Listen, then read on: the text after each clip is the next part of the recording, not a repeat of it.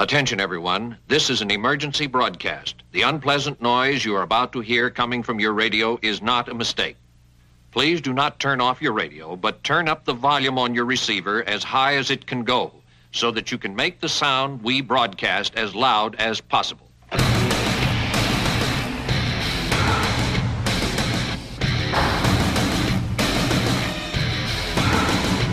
Gojira!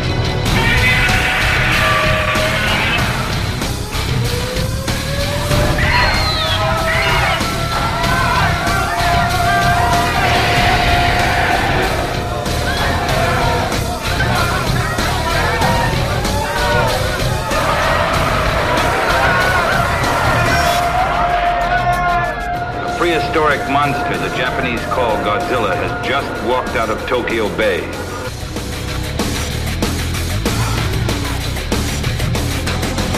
We begin the attack on Earth now.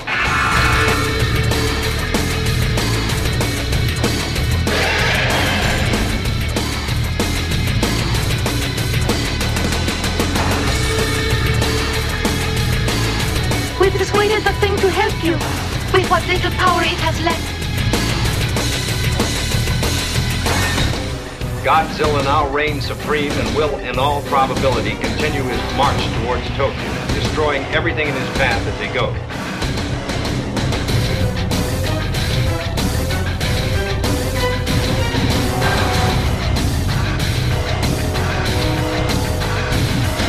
You may wish to deny it, but your eyes tell you it's true.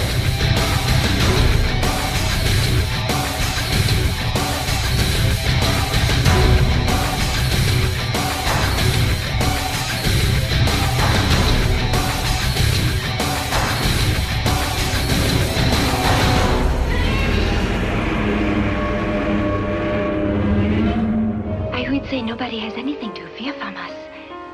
But we are going to control you now.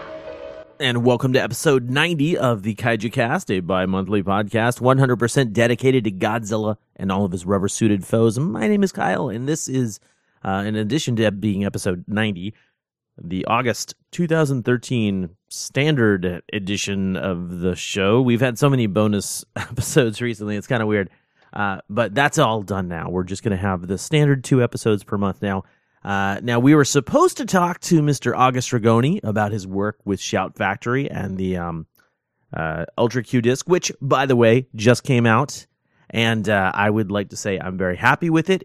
If you have not picked it up and you're interested in stuff like, like Zone Fighter coming out, do yourself a favor, do the rest of the fandom a favor, and buy the Ultra Q DVD. That's what I did for Ultra 7. We gotta support the cause, and that is hopefully something like Zone Fighter or any number of the Sentai stuff that involves giant monsters is on the horizon, at least in someone's plans at some point. And I just believe that that's the kind of thing you should be supporting.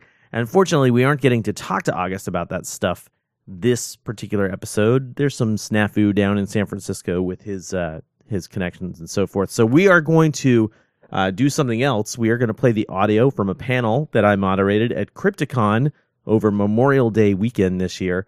This is what you'll hear audio from this panel that includes a number of people, including myself and Jeff Dean. It also has Miguel Rodriguez of the Monster Island Resort podcast, and it also has the owner of The Dreaming in Seattle, which is a comic book shop, and he's very, very knowledgeable about Godzilla and all kaiju stuff.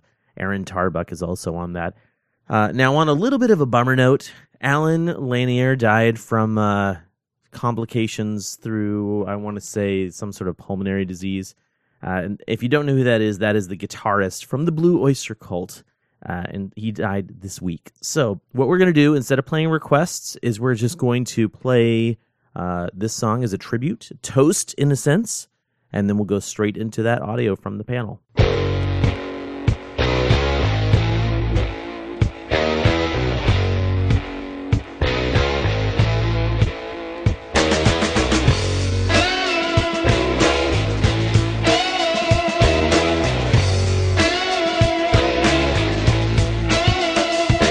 With a purposeful grimace and a terrible sound, he pulls the spitting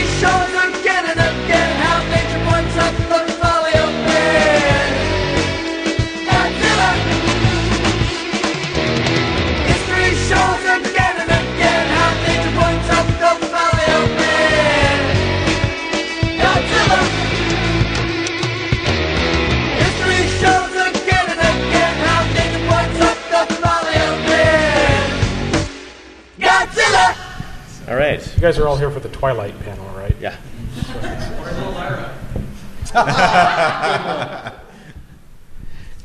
Thank you guys all for being here. I know if you haven't seen it, Men in Suits Next Door is an amazing film, and you'll have missed most of it by now. But you should check it out if you have a chance. That's for us. That's for us. Cassandra Peterson, right? Peterson, yeah. Correct. Yeah, yes, she's Cassandra next door Peterson, doing a panel, so we'll just leech off of her applause. So there's for enough to follow. those unaware, my name is Kyle Yount, and I host a podcast called the Kaiju Cast. And this is my co-host, Jeff Dean. Hello. Oh, that's good. That sounds good. And then next to Jeff is Miguel Rodriguez from the Monster Island Resort podcast. Thank you. And at the end of the table, I'm Aaron Tarbuck, Aaron Tarbuck, owner of the Dreaming Comics and Games and Daikaiju Iga fanatic since a small child. And Yeah, I did actually know your My name. personal totem or power animal, it's Godzilla. Nice. So initially, I had this idea that we'd come in here and I'd pretend that the kaiju were real. I'd have a lab coat on and this big kind of production. But instead, what we're just going to do is we're just going to record a conversation about giant rubber monsters from Japan. And I do have some questions that are supposed to spark discussion. If anyone in the audience, our massive audience, has a question and would like it answered by the panelists, definitely come up so that you can get recorded along with the rest of the audio so that we don't hear quiet people in the audience. Should we have a mic facing out? No, I'll just do this. Yeah, smooth, yes. Yeah. So to the panelists, Jeff, since you're to my immediate right here, how would you introduce yourself to this fine group of people as a kaiju fanatic? Well, my love for kaiju and those films, of course, began way back in the 1970s on Creature Features when I was exposed to, Godzilla vs. Mechagodzilla, I think was the very first film I saw, and Godzilla vs. King Kong. And back in those days, it was like you had a few movies that would air once in a while. It's not like today where you have, DVD and VHS and all that stuff. Then it was like a special thing. You had to look in the TV guide for when that was going to be on once or twice a year, and it was like just a huge event. And I just, fell in love with them, and that just kind of launched me on my way to being a monster geek. So would you say that the giant monsters came before your horror obsession? Because Jeff also loves regular horror movies as well. I'd lump it in there at the same time with the Universal monsters and the AIP films with Vincent Price. I saw those all roughly the same time. Fantastic. So. And then Miguel, you have your own podcast. Why don't you tell everybody a little bit about Monster Island Resort? Well, when I started Monster Island Resort, it was a MySpace group. So that was a while back, back in the, if you do some paleontology, you might find it. And then when I started the podcast, it was originally going to focus primarily on, as you so aptly put, the Daikaiju Iga, or giant monster films. And that's kind of grown in scope to include the other horror stuff, which I actually do. I think horror is a big umbrella, and the kaiju is part of it, and horror has always been a big part of my life. So my podcast discusses horror in history, art, literature, film, and beyond. And a lot of that has been giant monster films because they're definitely in there. And if you go back to the root of them, of course, the original Gojira is an absolute horror film, and rightly so. So it's probably my favorite film of all time and extraordinarily important to me. In fact, I own 13 different versions of it, but it's a big part of my life. And my first experience to it, to Godzilla, was actually seeing Godzilla 85 when it was released in the U.S. 85 in the theaters. So I think I'm a bit younger. I was 7 years old. Oh, and wow! And it blew me away. Right from the what was the little parasite. The parasite. The sea louse. The yeah. sea louse. Yeah. Yes. The mutated sea louse. That's I had nightmares about that damn louse. It was creepy. Creepy. Yeah, it's pretty scary stuff, right? I mean, the killing these guys even before absolutely. we get to the giant monster. Even before we get to the giant monster. So it starts off really well, and particularly at that time.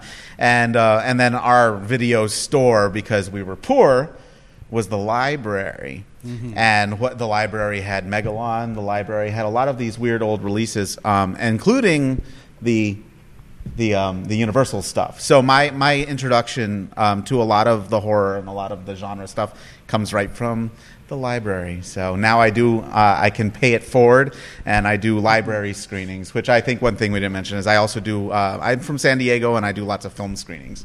So one of them is for the library, Schlockfest. Anyway, I'm talking too much. Thanks. It's not too much. Not too much. Not at all. Not at all. But and at the end of the table, Aaron, tell us a little bit about how you just became a fan of giant monsters. Yeah. Ever since little, I've loved every flavor of monster. Ask little 4-year-old Aaron, what do you like? Monsters. And Daikaiju, giant monsters. Particularly the Japanese, particularly Godzilla series, is one of the things I got into first, even before the Universal stuff. I definitely think that whole genre. I mean, the very typical thing with not just a little boy thing, but very much commonly associated little boys, dinosaurs, right? Loved dinosaurs, and then my interest drifted, by about age 6 or 7, and then I'm getting to see these real interesting movies, and these aren't dinosaurs; they're from them, but they are not. And one of the greatest experiences I had, my first exposure, was the library system. Mm-hmm. Did a summer of monster movies, and they did little activities and workbooks and this and that, and they showed on screen, with a film copy, Godzilla versus The Thing, or Godzilla versus Mothra, and one of the greatest of the movies too. Plus, that was just a great first exposure, lasted forever. And I'm dead center of being the right age of a kid in the mid-'70s when Hanna-Barbera does the Godzilla cartoon for the networks. Marvel Comics is doing the Godzilla comic book, and he's fighting the champions and Avengers eventually, and all this different Godzilla exposure. And I was just in heaven. So. Yeah, you had the Godzilla Shogun Warrior. I did indeed. I never had the Rodan. I had the Rodan. Rodan was the only one that I had. Oh wow! I'm on a tear to try and find one, but yeah. Those prices have gone way up since 1979 or whatever it was. And that one is the rarest, right? I mean, that toy was rare. So yeah, I would say. And I remember back in the 70s, that was an expensive toy. I had to mow the lawn a lot of times to be able to afford that. It was chicken pox for me. I got chicken pox, and then and now it's your firstborn. Right. Yeah, exactly. But it's worth your firstborn. Yeah.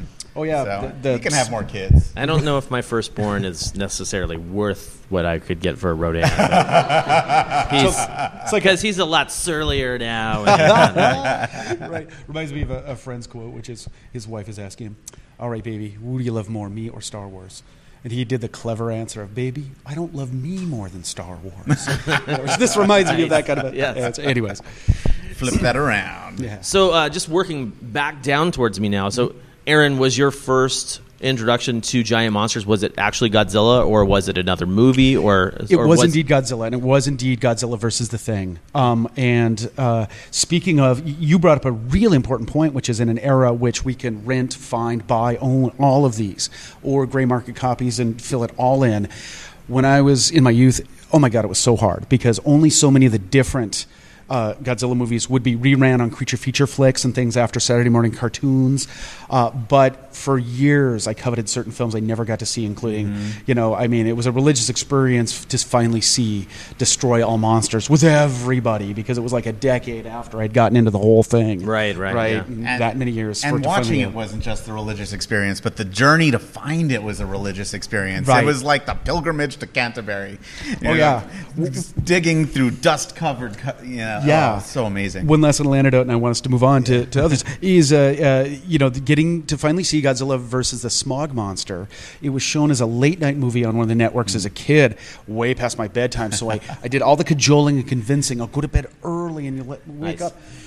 And in the beginning, I mean, it's got its silliness, yet it's got its darkness. And, before it's all shapeless and you're not really getting the full reveals yet, it scared the crap out of me. My mom turned it off on me, and I was destroyed and devastated for years. I hadn't gotten to ever fully see it. You didn't get to see the surprise ending of Godzilla versus the Smog Monster. Yeah.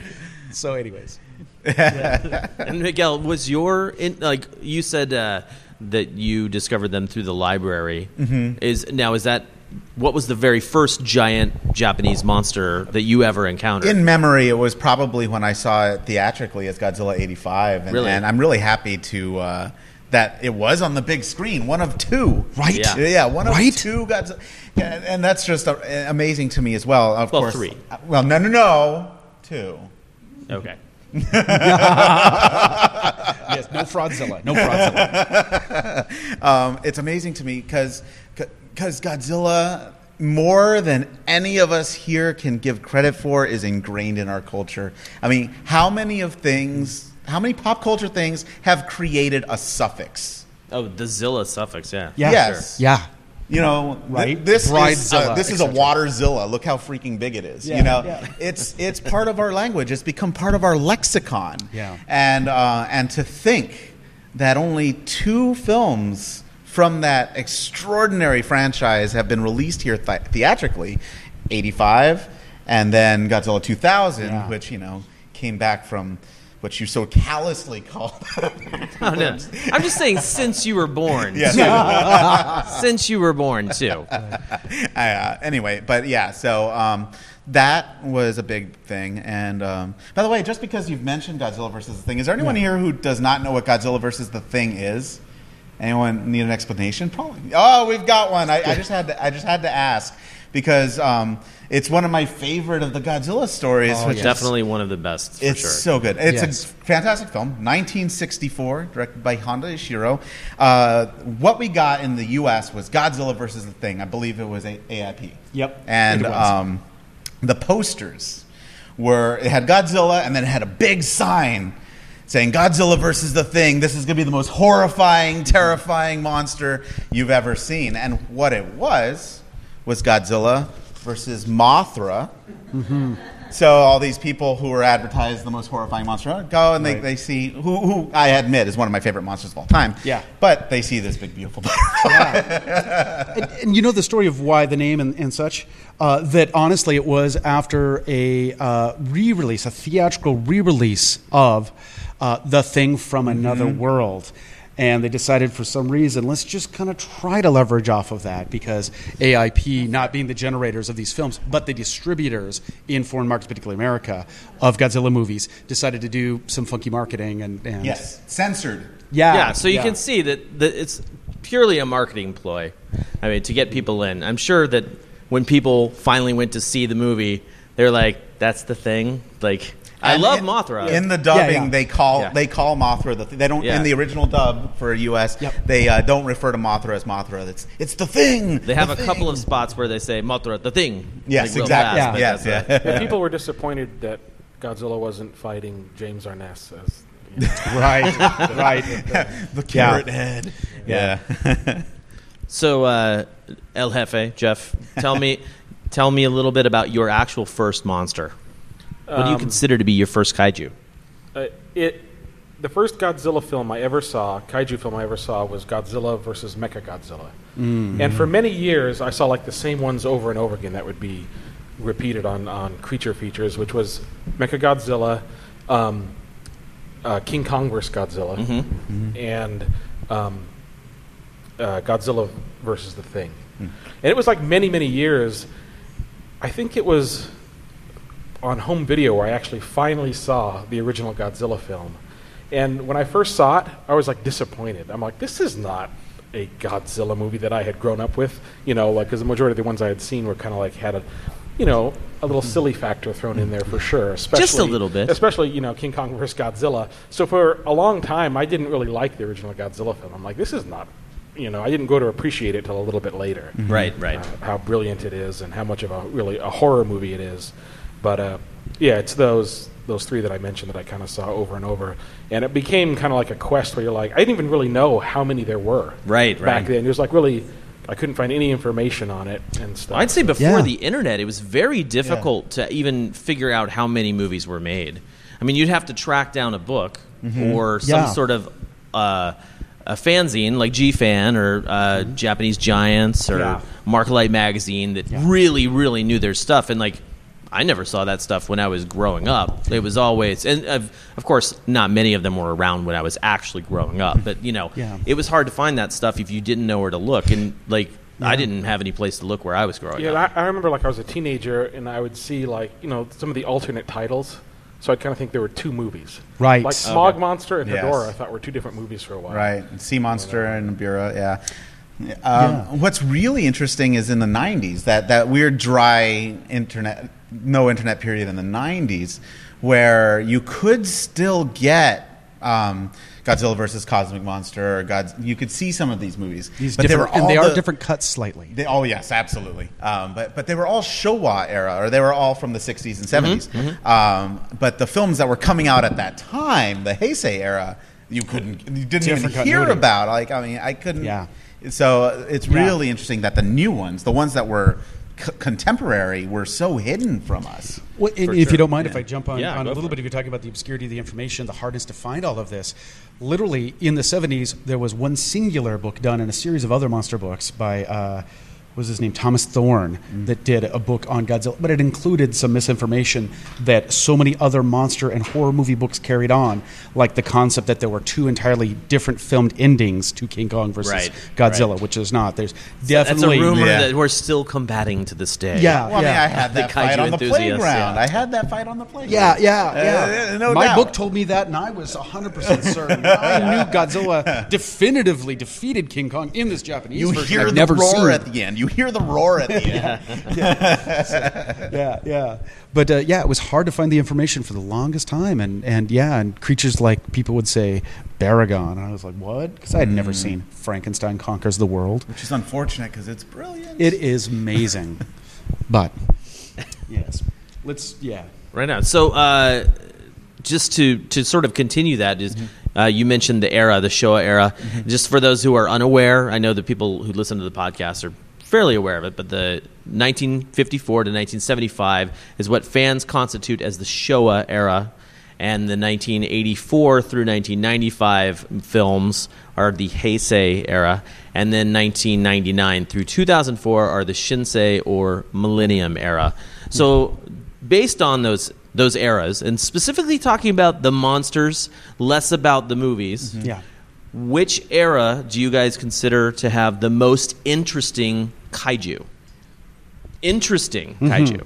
Maybe not your favorites. right.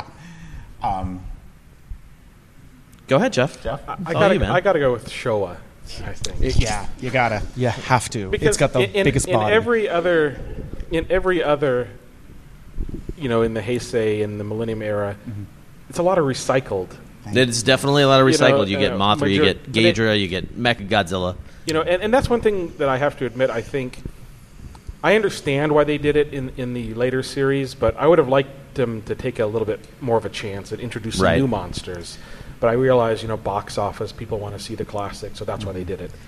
But I have to give them credit for Godzilla versus Biollante, which is 100%. a great film with one of the most spectacularly designed monsters. Has anyone here not seen Godzilla versus Biollante? All right, Blu-ray, First off, $4. Yes. Yeah. It is available right yeah. now. It's one of the last Godzilla movies to come out on DVD, even though it was made in 1989. Excuse me. 89. you Yeah. can So- find it for $7.99, which is like It's the super best cheap. $7.99 you're going to spend. In my top 5 of kaiju movies of all time. Oh yeah, it's so good. It's such an excellent kaiju. Biollante is a fantastic design. But we're talking here about a reboot of the Godzilla series. It was number 2. It was the second in the Heisei series after Godzilla 1985 or 84 in Japan. And no one knew who Biollante was, so no one went to see it. And so after that, the next one, I believe the next one was after that was one of their most famous monsters, King Ghidorah, I believe. That is. Which is also a fantastic film. But absolutely. Yeah, after that, it was just, for a while, it was just recycling the Mothra, Mechagodzilla, and then finally we got Destroyer and you're Space skipping Godzilla. over So anyway, Space Godzilla. Space Godzilla. And Batra. It's Right. And Batra, of course. It's good to step over Space Godzilla. Shut up, Jeff. Do you mind if I throw out a little more real go quick for it, man, yeah. for information? So you hear us say these terms, Heisei, Showa, etc. Really, the way to think of it is, for those who've read comic books, comics have various continuities. Companies, most famously DC Comic Books, will do something called the Crisis on Infinite Earths, hit the reset button and retell everybody's origins so that, Batman is not from 1938, thus he's not an 80-year-old dude in a bat suit. We pretend we update, say that he's come from a more modern period. So Godzilla has these different, shall we say, continuities, for lack of a better term. I totally thought you were going for golden, silver, and bronze. I did too, age. actually. If I was certain I would get too nerdy, I would have done that, but I don't want to belabor too many comic terms now, too. Right. Because the next thing I want to say is, where do we get this term, Showa, Heisei, and Shinsei? I was actually, going to bring that up. Great. Go for it. Great. Yeah, which is literally these names are coming from the individual who is still from the Japanese imperial lineage, who is the technical emperor of Japan at the time. And so this is where these continuity names come from. So just an interesting subnote. Yeah, definitely. The Showa era comes from Emperor Hirohito, actually. Yes. And then the Heisei era was when he changed over to Akihito, took over. And then, of course, then we get into the Millennium series. But yeah, it comes from... Akihito's still in power. So Still when in power, they had exactly. a new reboot, they had to... the fans up. had to come up with something new. And Exactly. Shinsei essentially means like new era, right? New era, Yep. and of course when they went with it was 2000, so they Right. went with Millennium, which was very popular at the time, and they wanted to recover from Dean Devlin. So is it panel wide that everyone agrees that the Showa era came up with the most interesting monsters? Yes. Let me say that the Showa era is the best. The Showa era is the best era. Exclamation point. Exclamation point. There's so... One person put it this way when I had a little bit... Because I have a kaiju friend who likes the Heisei films, but not totally enthusiastic. And I finally got him to give me one sentence for why not. And he goes, you know what? Not crazy enough. And I was like, okay, that's an interesting way to put it. But I think I kind of see where it's going. Like, there's so much imagination with the Showa era. You have Honda Ishiro, of course, who's fantastic. Director. The director of so many of those films. And Over then 23. Yeah, exactly. And then when he stepped down, we have Fukuda Jun, Yep. who actually took the crazy to the next level. Yes. Save the Earth. Save the Earth. And then I would be remiss if I did not mention poor, unfortunate Banno Yoshimitsu, who did Godzilla vs. the Smog Monster, the film that got the poor guy fired. And but also that movie is in. Has anyone here not seen Godzilla vs. the Smog Monster? Oh yeah, no, that's okay. Those virgins out there, check out Godzilla vs. Hedorah or Godzilla vs. the Smog Monster. It is an acid trip, 60s psychedelic, insane movie. It is the most bizarre Godzilla movie, and it is the most unique of the entire series. And it's got a phenomenal soundtrack. Yes, it does. Yeah. Richiro Manabe's soundtrack. So, speaking towards the Showa era, speaking towards all three of the eras that we're talking about, generally those are reserved just for Godzilla films. But that's not only the case. There's also the Gamera series, Darn right. Daimajin trilogy. There's Gappa and Gilala, which also were all of these creatures were released in the Showa era as well. And some of them have actually had Heisei and Millennium, in a sense, resurgences in addition to those, too. And let alone the other Toho monsters. That's true. Not just Godzilla movies. Many get pulled into Godzilla continuity, but were done as entire standalones. And then some really interesting and odd ones, like Dogora, which I will argue is almost Lovecraftian. Yeah. I mean, it feels more like if you did a Lovecraft kaiju movie. Why don't you tell the people, because I would imagine most people in here have not seen Dogora. Anyone seen it? No, it's kind of an obscure kaiju film. Aaron, you want to tell everybody what it's, sort of nutshell it for the crowd here? Yeah, essentially, most of our giant monster movies are dealing with mutated creatures or dinosaurs, et cetera, sometimes mythological beings made manifest. This one is definitely leaning on one of the other tropes of creatures we always see, which is the thing from outer space. This had the interesting sub-idea of something that is almost visually jellyfish-like, but up in the sky, has gotten onto one of our little probes. It's come back, gotten into the Earth, and they're like, oh, giant horrible thing floating around up there. Quick, hit it with a missile. Boom. Oh my God, it just spread into tons of other ones. Now, that straight up doesn't even really act as a sell point. The People story is actually kind of interesting. It's got a very noir crime feel to the People story, a little bit of gangsters, robbery stuff going on. But the creature itself is highly unusual. Visuals from that film have affected directors all over, all the way to Guillermo del Toro, who in a dream sequence in the first Hellboy has these scenes of sort of tentacularness coming out of clouds, and he fully confesses this is Dogora's influence directly into modern cinema. Yeah, awesome. And you could see it too, and it's great because you think of these movies, and you do think of the men in suit, and you think of a lot of the tokusatsu films, which we'll talk about, I assume, at some point. But but yeah, Dogora, the effect was almost it was like a floating marionette, and it did have this really underwater feel, and it looks. I love the really sound. Extraordinary. The sound, sound, it's almost like a pulsating, bubbling sound, and I don't even know how to describe it. But it's a very interesting film. It came out in '64, and along with two other giant monster movies from Toho, Godzilla vs. the Thing, a.k.a. Mothra vs. Godzilla, and Ghidorah the Three-Headed Monster. That's right. So it was definitely made in the golden era of Toho's movie making. And in fact, many will consider, so we could, please, feel free to argue on this or not, but I joined the camp that says you have a break point in the giant monster films, and this is literally from the studios and their marketing, which by the mid-'60s is a break point where giant monster movies, with a few exceptions, did aim for a wide audience, and then after the mid-'60s, they were like, all right, the true audience right now is kids. Oh, yeah, for sure, definitely. And they tried a few exceptions, Destroy All Monsters, Terror of Mechagodzilla, to try to grab at an adult and mature audience. But by and large, after the mid-'60s, giant monster movies squarely aim towards the kid market. And then, and there are anecdotal stories about that being said explicitly by Tsuburaya and a lot of the other people working on these films. Particularly, I think I'm thinking of Godzilla versus Monster Zero, where Godzilla does an iconic celebratory jig. After he defeats Ghidorah on Planet X. Yeah, the story here is we discover a planet behind Jupiter called Planet X, and we go, starring Nick Adams, who was in Rebel Without a Cause, alongside Akira Takarada. They're Monster, etc.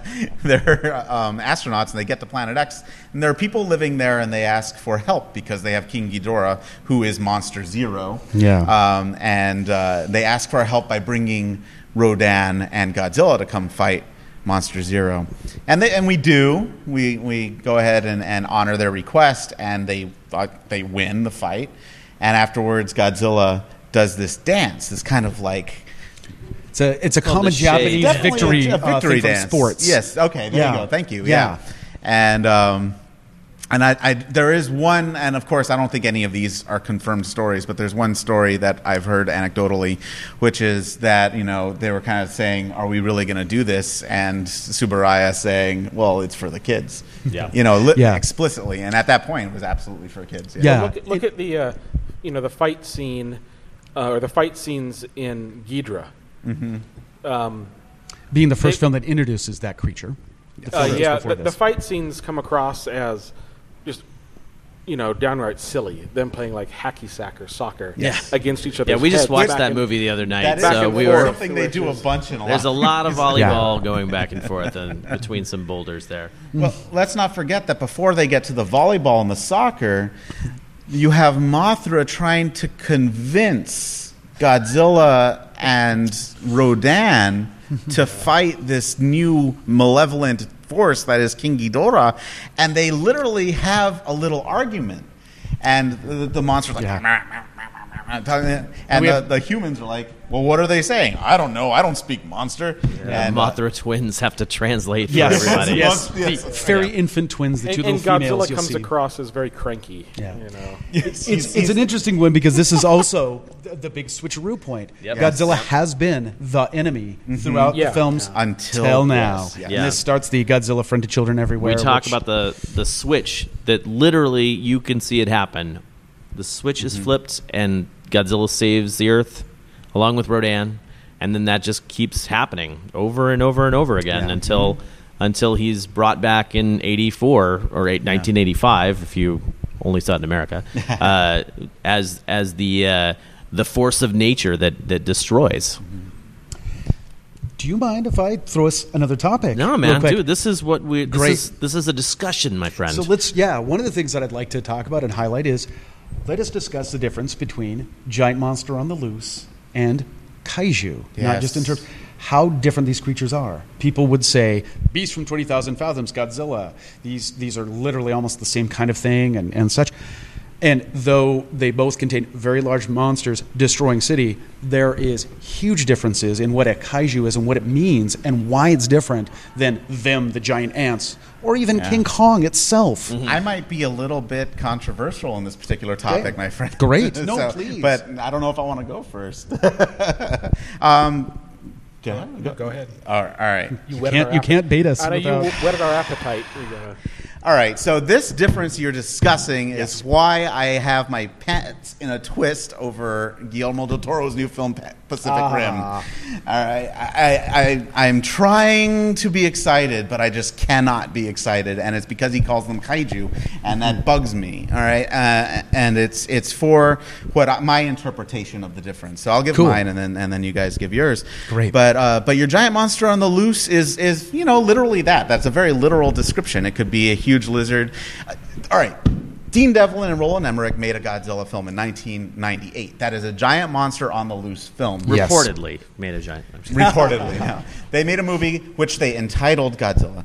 Admittedly with Toho's blessing. But the big difference here is you have essentially a big lizard running around and who gets tangled up in cables and killed by 4 missiles. Now, here we have one of the major differences to me, is a giant monster on the loose can be defeated. It can be defeated by us. What we have with many of the kaiju is something completely different. And the kaiju from Japan have a lot of their philosophical roots in ancient Japanese gods and particularly Shinto mythology. Absolutely. Shinto mythology, exactly. And this is what I find extraordinarily interesting about them, is you have a melding of Shinto and atomic, the 50s atomic scare. Great. I'm glad you said that because that's exactly how I would qualify. Yeah, it is exactly. And if you watch the original Gojira, Honda brilliantly brings them together by having Godzilla mentioned, or Gojira mentioned, during a Shinto ceremony where people have been missing at sea. Yeah. Do you mind if I add one layer to it? Please continue on yours, but one layer to it. In the film, before the Americans have tested and essentially created Godzilla as we know him now, in the film, in the story, he is already venerated, worshipped, and feared on an island and known of by them by their strange phrase, Gojira, which is a truncation of Gore from gorilla, and Kujiro being whale in Japanese, Gojira being this truncation. Since the villagers on these little islands, they don't have a great education. They haven't read dinosaur books. And in fact, that's the one thing shown to them, and they go, oh, yeah, it's like this. Gojira, But they don't know dinosaurs even. So please, continue on what you're saying. That's absolutely right. They talk about Gojira. I mean, you have the elder saying this is Gojira. This wouldn't happen if we still sacrificed virgins. He actually says that.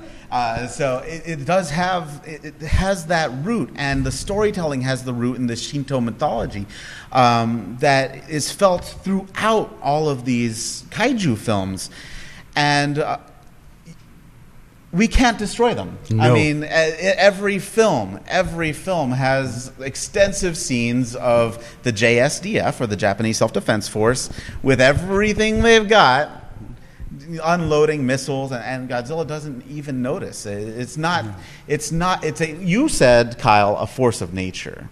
Yes. And that's essentially a very apt description. Well, I didn't make that up. Got it from Raymond Burr in 1985. Very good. Yeah. Our own Steve Martin. Yeah. Yes. But because the major difference for me between Monster on the Loose and Kaiju is Monster on the Loose is essentially a monster that's too big and we have to fight it and we eventually triumph. Kaiju is something much more religious almost, and Yes.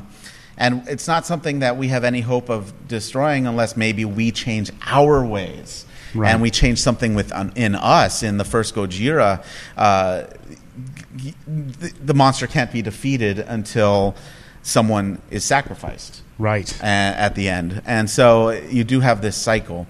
And so, for me, to get back to my original fanboy squeamishness about Del Toro's Pacific Rim, when I hear the word kaiju being thrown around for that film, in what the marketing shows me is a bunch of giant robots killing monsters. Yeah, big alien animals. I get upset. I see, if it was fine if they were just big monsters, but using that word upsets me. Poor guy. Yes, I'm crying. Are you still gonna I'm see angry. it? Are you gonna? I haven't decided yet. Okay, I haven't decided yet. Well, Jeff, I'd actually like to hear your comments on Aaron's question about how you define kaiju. Well, it's hard for me to argue with what these fine gentlemen just said. I mean, and I agree with what they said, that kaiju have a backstory and like Miguel said, like a religiousness to them. There's like which is one reason why I really like GMK, because The ultimate Which Godzilla stands for Centaurus Godzilla, movie. Mothra, King Ghidorah, and Giant truncated monsters. from Giant Monsters All Out Attack. Yeah. Great title. Brilliant film. Yeah, I mean that's one reason why I think that's one of my favorite of the entire Godzilla series, is because they do delve into that whole backstory of the classic monsters. And they definitely make them very religious too, to tie into that. So yeah. Yeah, the kaiju display, though like a lot of atomic horror from America in the 50s and, Colossal Men and all these different creature things that we will get from the American versions of atomic horror and giant creature on the loose, it's not even simply how easily, perhaps, quote-unquote, something is killed. The kaiju have inexplicable capacities that, though something might start out like Mothra with an origin that says it was mutated and probably from just a standard insect, and yet it has capacities and things that isn't just because it's big. It has inexplicable powers and odd qualities. Even these giant monsters, we kill them with oxygen destroyers or other special weaponry, and yet inexplicably. And of course, it's out of the thing. It's to make more money and to do sequels. But of course, really in the narrative, this means they come back from the dead even, and they're unstoppable. We destroy them physically, and they remanifest. And they have unusualness that is just not like the other giant monsters, different creatures on the loose movies have. Yeah, so they were ahead of the game before Jason and Freddy and all those guys. That In many ways. You could not kill. Well, before we move on to my next topic, I actually do want to speak specifically to the definition of kaiju versus my definition of giant monsters on the loose, and what I will actually slightly argue against what you guys are saying. Okay. And in the fact that what was happening with Godzilla, Rodan, even Godzilla Raids Again, and I'm not going in order. Varan the Unbelievable, shut up. And up until Mothra is that you do have Japan trying to mimic the American monster movie. That is why all of those monsters die at the end, or you think they die at the end. And I'm not going to get too much into it right now, but show up for my panel tomorrow at 1 p.m. called Toho Monsters on the Loose, and you'll see a fantastic presentation that I have created. So, You know, it's an interesting point you bring. Let me just do a slight counter too, which is you have a couple American scholars adding commentary on the last release, the Sony release, who literally come out and say, no, there's nothing mythological going on in the original Godzilla, and yet you can read in other sources translated from folks talking to both Honda and other original creators and producers on Godzilla. There was purposefully Asian dragon imagery put into the suit on purpose. And so there is concepts trying to evoke something different or not just simply the American genre. That's partly why it became what it became and not a giant octopus, which was the original concept. Yes. When the original script is running around from a short story and it's just called G for gigantic. Mm-hmm. And that was the origin for the story that will one day become the movie Godzilla. And yeah, no, very true. So, you know, I in a weird way, I think we're all right on this because it's not, fish or fowl. It's I just like how it's sort of like, and I will talk about this tomorrow, but Japan doing what they thought was, that was their best effort to make a giant monster on the loose movie, and then through that progression, they created something that was their own. Yeah, that then was imitated later by other places. So. Well, let's not forget that intent and then what comes of intent are two different things. And that's one of the most fascinating thing about art in the first place is you have an artist and you have the artwork and then you have the audience who interprets that a certain way. Yeah. And it grows organically from that. And you definitely had that with these kaiju films. So absolutely, it started off as a giant monster on the loose idea. It did actually come from the success of Beast from 20,000 Fathoms, the Ray Harryhausen film, that made them want to do that. Yeah, that and, of course, the re-release of King Kong. And, of course, yes, the re-release of the absolutely spectacular King Kong film. Yeah, done in theaters throughout America and other nations when they did this re-release of the movie King Kong in... Gosh, was that literally 1950, I believe? 52. The year? Yeah, 52. Yeah, 52. And it just was like... It was magic. And it was a clarion call for monster creators. So it started off that way, but that's not... Eventually, this is my opinion, of course, but it's not what it became. Oh, it became something completely different. In fact, I have discussed this at length, and it is of my belief that it created a new art form. Like when we have Gojira, it essentially, first of all, it's really the birth of science fiction in Japan. Is that original Gojira film. And when you think about Japan and science fiction these days, it's almost synonymous. So that's really amazing. And it's also... the birth of the tokusatsu film and the men in suit film, and really it's its own medium. Yeah. It's amazing. And let's just add one more to that. And there would not be the mecha genre and the anime mecha again without the kaiju and the Japanese giant monster movie. Yeah, so very, very influential and became... I'm getting chills just talking about it. So actually, I've only got a couple more questions, but I did want to ask, do we have any audience questions? Yeah, we've covered so much.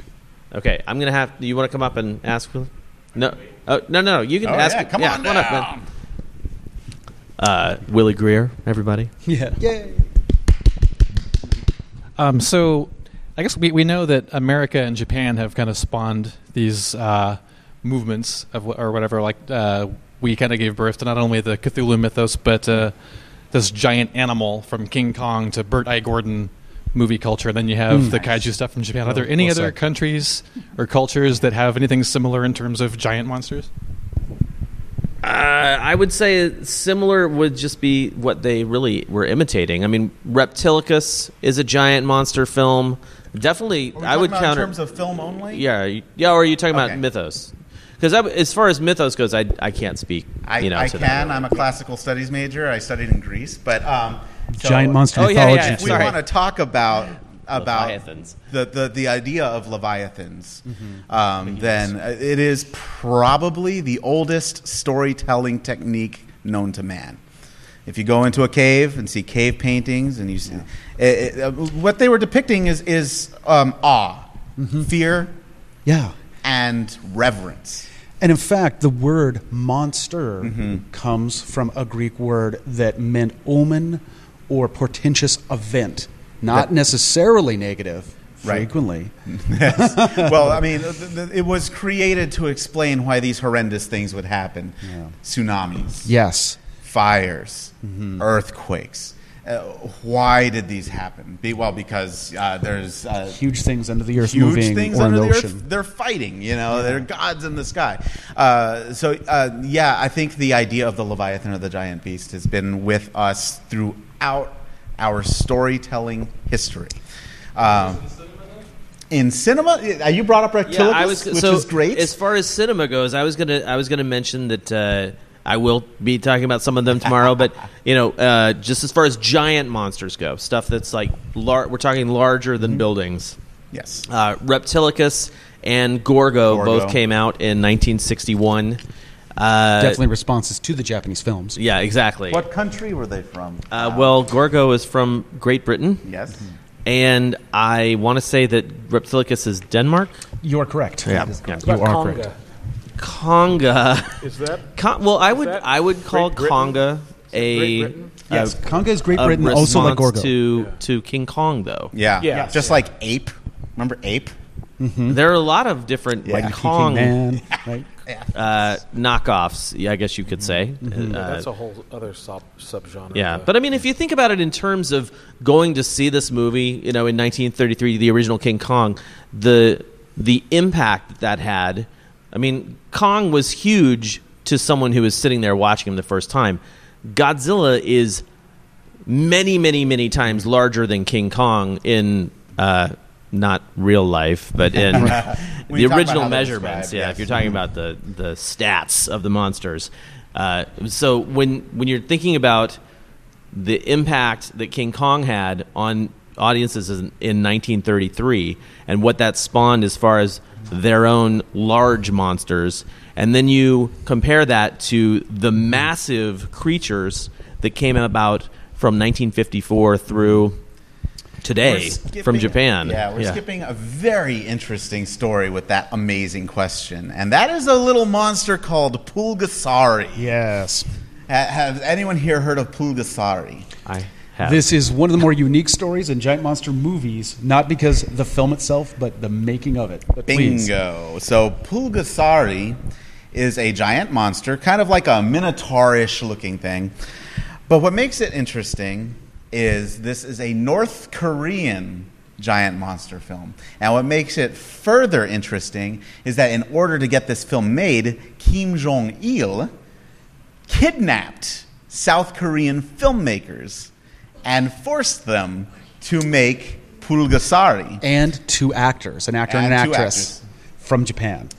Yeah. He actually had help from Toho. Oh, yeah. Yeah. I want to say that I think Kinpachiro Satsuma was inside the Pulgasari costume. Wow. There's a lot of sketchy stuff with this, and also a lot of hearsay. But one thing I can say is you can see that film for free on the internet. Yeah, for sure. Yeah. But that one that's like 1985. Yes. This is a little bit later. Yeah. But I mean, if we're going to bring up monsters from other countries, I think that's a really interesting topic. I mean, we could talk about Yongari. Yongari, of the course. Other Korean giant monster movie, which has been remade, of course. Yeah. What do you guys think of The Host? I enjoyed it. I thought it was very interesting. It's funny. I wouldn't necessarily liken it directly to the Kaiju film, though it shares a lot of traits with it. Yeah. But it was also very interesting because it does straddle the line of those. Mm-hmm. And particularly, of course, when we talked about Godzilla continuities, we talked about his second continuity, Heisei. We talked about one of the keynotes to that entire series of films is they went more, for lack of a better term, cryptozoological. Mm-hmm. They tried to play with a lot more pseudoscience ideas and backgrounds to Godzilla and the giant monsters, then occasionally tipping their hat to the unreality of the kaiju. For instance, they're trying to track its physicality of Godzilla to stop him, and I'm sorry I'm doing a tiny diatribe on this, but so we're looking at him biologically and doing blood samples and talking about his genetics, and then there's the scene where he literally jumps through the volcano, starts swimming through the lava, and they're like, oh wow, we got nothing. This should not be even happening. There's no living animal can do that. Wow, what? Yeah. Anyways, The Host definitely played with a much more realistic creature, as much as anything will mutate and become giant monsters to come and kill and eat us is real. It's almost, I mean, definitely taking it back to a giant monster on the loose kind of thing. Yeah. Less Oh, yeah. giant, just monster on the loose. Yeah. And almost like a Korean family drama that happens For to have sure. a giant monster Definitely. in it. Yeah. If anybody has not seen The Host, it's really good, and I want to Yes. say it's on Netflix. Totally, I believe it totally is. available. Yeah. And The Host 2 is on its way to It's us. on its way, yeah. Yeah, it's completely unique, I think, The Host. So we got about 5 minutes left. Any audience questions? Yeah, please. If you guys have, we've covered so many If different not, things. that's fine. Yes. Yes. There's a gentleman. So after Godzilla vs. Biollante, there was this whole period where you couldn't find them in the U.S. There was like rumors about why that happened. What was the actual reason why we couldn't see those movies? We couldn't get videotapes of them until they came out on DVD in like the 2000s. Do you got it, or do you want me? Yeah. Well, do you want to repeat the question? Oh, too? okay. So the question is, after Biollante, because Biollante was released through HBO, why did we not see any Godzilla movies here in the States until essentially until the 1998 TriStar film? And I want to say that is because of the 1998 TriStar film, and there was a guy in America named Henry Saperstein who it was his job to bring these films over, and so he worked with Toho closely. He's the reason that we have the Shogun Warrior figures. He's the reason we had the Trendmaster figures, all of the home video releases, basically anything Godzilla. He's the reason we have it here in America, or he was the reason. He's dead now, but they had been working on an American reboot of Godzilla for years, and it was his job to interact with the studios to make sure that they were doing things right. And when you're talking about bringing a property like Godzilla to America, there were a lot of false starts and amazing people that, attached who never got to do it. Yeah, lots. There's that Stan could be its Winston's own panel. Godzilla. You could have could talk about all the different attempts at bringing Godzilla to the States, but that's essentially why we didn't see those until the TriStar picture came out. I remember it was like so frustrating back then. After Biollante came out, I remember you'd hear about it, they were coming out, but of course this is before the internet, and you'd get like magazines. And I remember when they came out on home video in Japan is when people would start bootlegging them. Yes. And you would order them, Bootlegs. after waiting a year, because usually I go to like the Japanese bookstore in San Right, Francisco, right. and you'd look at the little kitty books that they had, but that's like Picture books, yep. yeah, so that's like the only exposure you had to it until you got to see it basically, 6 months to a year later. And by that time, the next one was coming out. So I would like to finish things up and say, for each of you, I would like to hear one film that you would suggest the audience goes out and tracks down if they have not seen. Start with you, Aaron. All right. I'm definitely going to advocate for the film GMK. Godzilla, Mothra, King Ghidorah, All Monster Attack. Crazy long, stupid name if you just remember GMK. Very unusual. It's one of the few Godzilla films that still directly harkens right back to the first, and it's made as a direct sequel to the first film, and pretty much discounts it much other than maybe a few other giant monster movies have even occurred.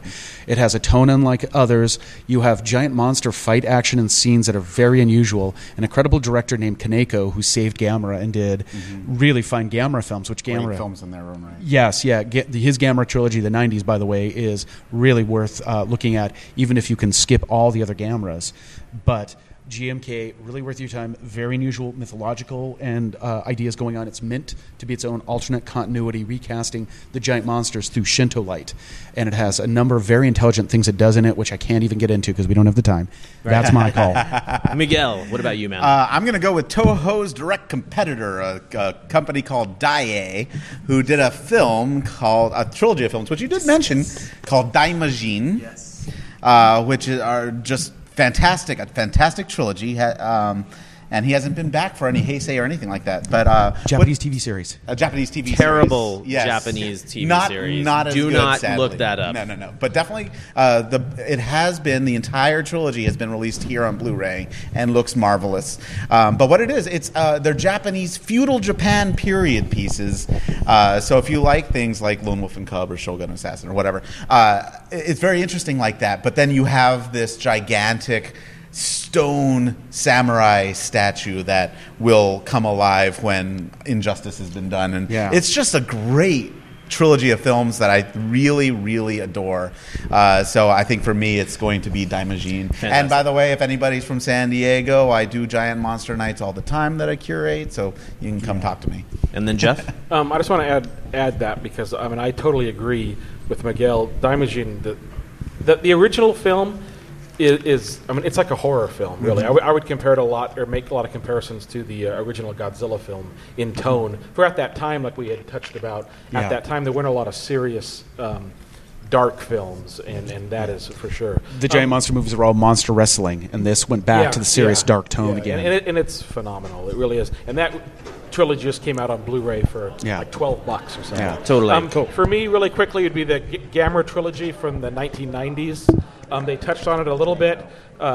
Just phenomenal stuff. If you've seen any of the Gamera films, from the 1960s, this is night and day, in my opinion. These have high budgets, and they were in direct comparison with in competition with the Godzilla films of the 1990s, and they are just top-notch stuff. All right. Thank you guys so much for joining us. Thanks Thank so you guys much, for being in the everybody. audience. Enjoy your next panel. This is United Nations reporter Eric Carter with the news. The world is stunned to discover that prehistoric creatures exist in the 20th century. The armies have been alerted as we wait for more news from Japan. Okay, so we don't have a ton of news to talk about, but I figured it's been a while since we've actually done a legitimate news section, and that is exactly why I wanted to cover some things. Now, as you know, Pacific Rim opened here in America, and you may not know this, but it didn't really do that great. It came in the first week behind Grown Ups 2, which sucks, but that's what the American public chose to do. And then I guess it did okay the next weekend, and I guess it's sort of been doing kind of all right, but once you're past opening weekend, it doesn't do so great. Anyway, had a great opening in China. I want to say something like $9 million were garnered from the Chinese opening. And I thought, well, that's kind of cool, man. That's a good response from China, especially when their Jaeger got destroyed within like 5 minutes. But basically, it opened in Japan just this past weekend, and I was very, very excited to see the results from that. And unfortunately, it did not do nearly as well as it did in China. I guess another movie, I think World War Z, opened up as well. And those Japanese must love Brad Pitt because they did not go out to see Pacific Rim. Maybe Pacific Rim will do better next weekend. Who knows? But there's an article about the not-so-great opening weekend on Variety. I'll have a link in the show notes to that. Speaking of things with links in the show notes, there was an Ultraman festival that had both Hiroko Sakurai, who played Fuji, and Susumu Kurobe, who played Hayata. They were both at this festival, and it looks like a lot of fun. As you know, they're celebrating the 50th anniversary of Tsuburaya this year. So lots of cool stuff in the works, I'm sure, over the coming months from Tsuburaya. Speaking of awesome festivals in Japan, Sci-Fi Japan also has highlights from the Summer Wonder Festival, thanks to Ed Gojiteski. For me, those highlights include a really killer Godzilla Mothra King Ghidorah diorama by Yuji Sakai. This really great Gorosaurus destroying the Trompe Le Monde in Paris. What else? There's a cool X Plus table, and of course, awesome kaiju goodies there. Kamacuras and Space Godzilla, or I should say Battle Damage Space Godzilla from Albatross. And then, of course, the guys with those awesome Godzilla puppets were there too. So all of these photos were posted on this Sci-Fi Japan article that I will have a link in the show notes to. Check that out. Hey, as I mentioned at the top of the show, Ultra Q is out on DVD. It's available through Amazon, through the Shout Factory who made it, and many, many other retailers. So you have plenty of options out there to go buy Ultra Q. It's subtitled, it's in black and white, and it looks great. I've been watching it over the past few days, and I really could not be happier with it. Moving on to some events. Next month, in September, here in Portland, Oregon, is the Rose City Comic-Con, September 21st and 22nd, and they are still announcing guests, but they've got some really awesome ones, and I will tell you what some of those are right now. Now, because you may not know exactly who these people are, because, you might not be the entire pop culture nerd people that I know go to these comic book conventions, because I'm not familiar with some of these names, but I know what they've been in, because I've got a web page open in front of me. The first guest, I have to say, is Lee Arenberg, who was one of the pirates from Pirates of the Caribbean. I think he was in all 3 movies. He's one of the funny ones. Avery Brooks, who played Commander Sisko from Star Trek Deep Space Nine. He'll be there. John DiMaggio, who does an awesome amount of voices, and I cannot wait to see what he's going to do. In fact, I might try and ask somebody if I can moderate one of his panels. That would be amazing. David Giuntoli, who plays Nick on Grimm, he's going to be there, which is going to be pretty awesome, actually. Sam Jones, who plays Flash Gordon, he's going to be at the show. Christopher Judge, who was Teal on Stargate SG-1. Sorry, I do not watch that show. Jewel State, who was known as Kaylee on Firefly, she's going to be there. And Billy West is going to be there. Billy West is the voice of Stimpy and a whole bunch of other really awesome stuff, including Fry from Futurama. Those are just some of the many guests that they have. They're also going to have a whole bunch of comic book guests as well, more voice talent folk, and gaming guests, too. That's September 21st and 22nd at the Oregon Convention Center here in the great city of Portland, Oregon. Don't know why I threw in a southern accent there, but it doesn't matter. I have a couple of other things to mention here, some housekeeping. Don't forget that the Daikaiju discussion this month is for the Korean monster film, The Host. We are going to be watching that pretty soon, so make sure you have your homework turned in no later than August 22nd. As far as other housekeeping things go, we have launched our brand new support program, the Kaiju Corps, and I'm very happy to announce our very first members, our first ranks of Kaiju Colonels. The first ones are Mike Weber, or Weber, Andrew Campbell from Kaiju 101, and Benjamin Erickson. Those are our first Kaiju Colonels, and I salute the 3 of you. We also have one Kaiju Captain registered, Mr. Harold Clark. Thank you guys all very much. I'm currently in the process of making those awesome not badges, what are they called? Patches. They are going to be very rad, I'm sure. If you found the Kaiju Cast through iTunes or some other podcast directory and want to see everything that we do, figure out what we're all about, point your web browser to kaijucast.com, where you can see every episode we've recorded. Every commentary is on commentaries.kaijucast.com. We also have an episode list on the website that shows all of those episodes. The Kaiju discussion schedule is online as well. You can see what movies are coming up, and there's a contact form if you want to get in touch with me. I'm pretty bad about correspondence, but every once in a while I have a short burst of energy where I'm like, I'm going to tackle all these emails I've gotten, and I'm still behind, of course. But anyway, you know what you can also do there? You can also find the links to our, on the right-hand side, to our friends' websites and to us on the social medias. So there's Twitter, Tumblr, Facebook, and I'm going to add the Instagram link there pretty soon, which is essentially just pictures of my collection.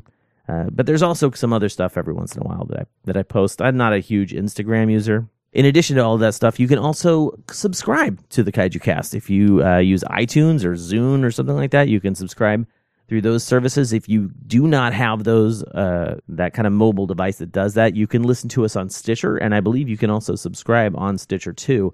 And if Stitcher just isn't your thing, well, check us out on the Mediocre Radio Network. It is also a very cool thing that my friends at the Mediocre Network, the Mediocre Show, put together, and they asked us if we would like to be part of it, and I very, very happily said, yes, I would. So the Kaiju Cast is now on the Mediocre Radio Network. Check that out at mediocreradionetwork.com.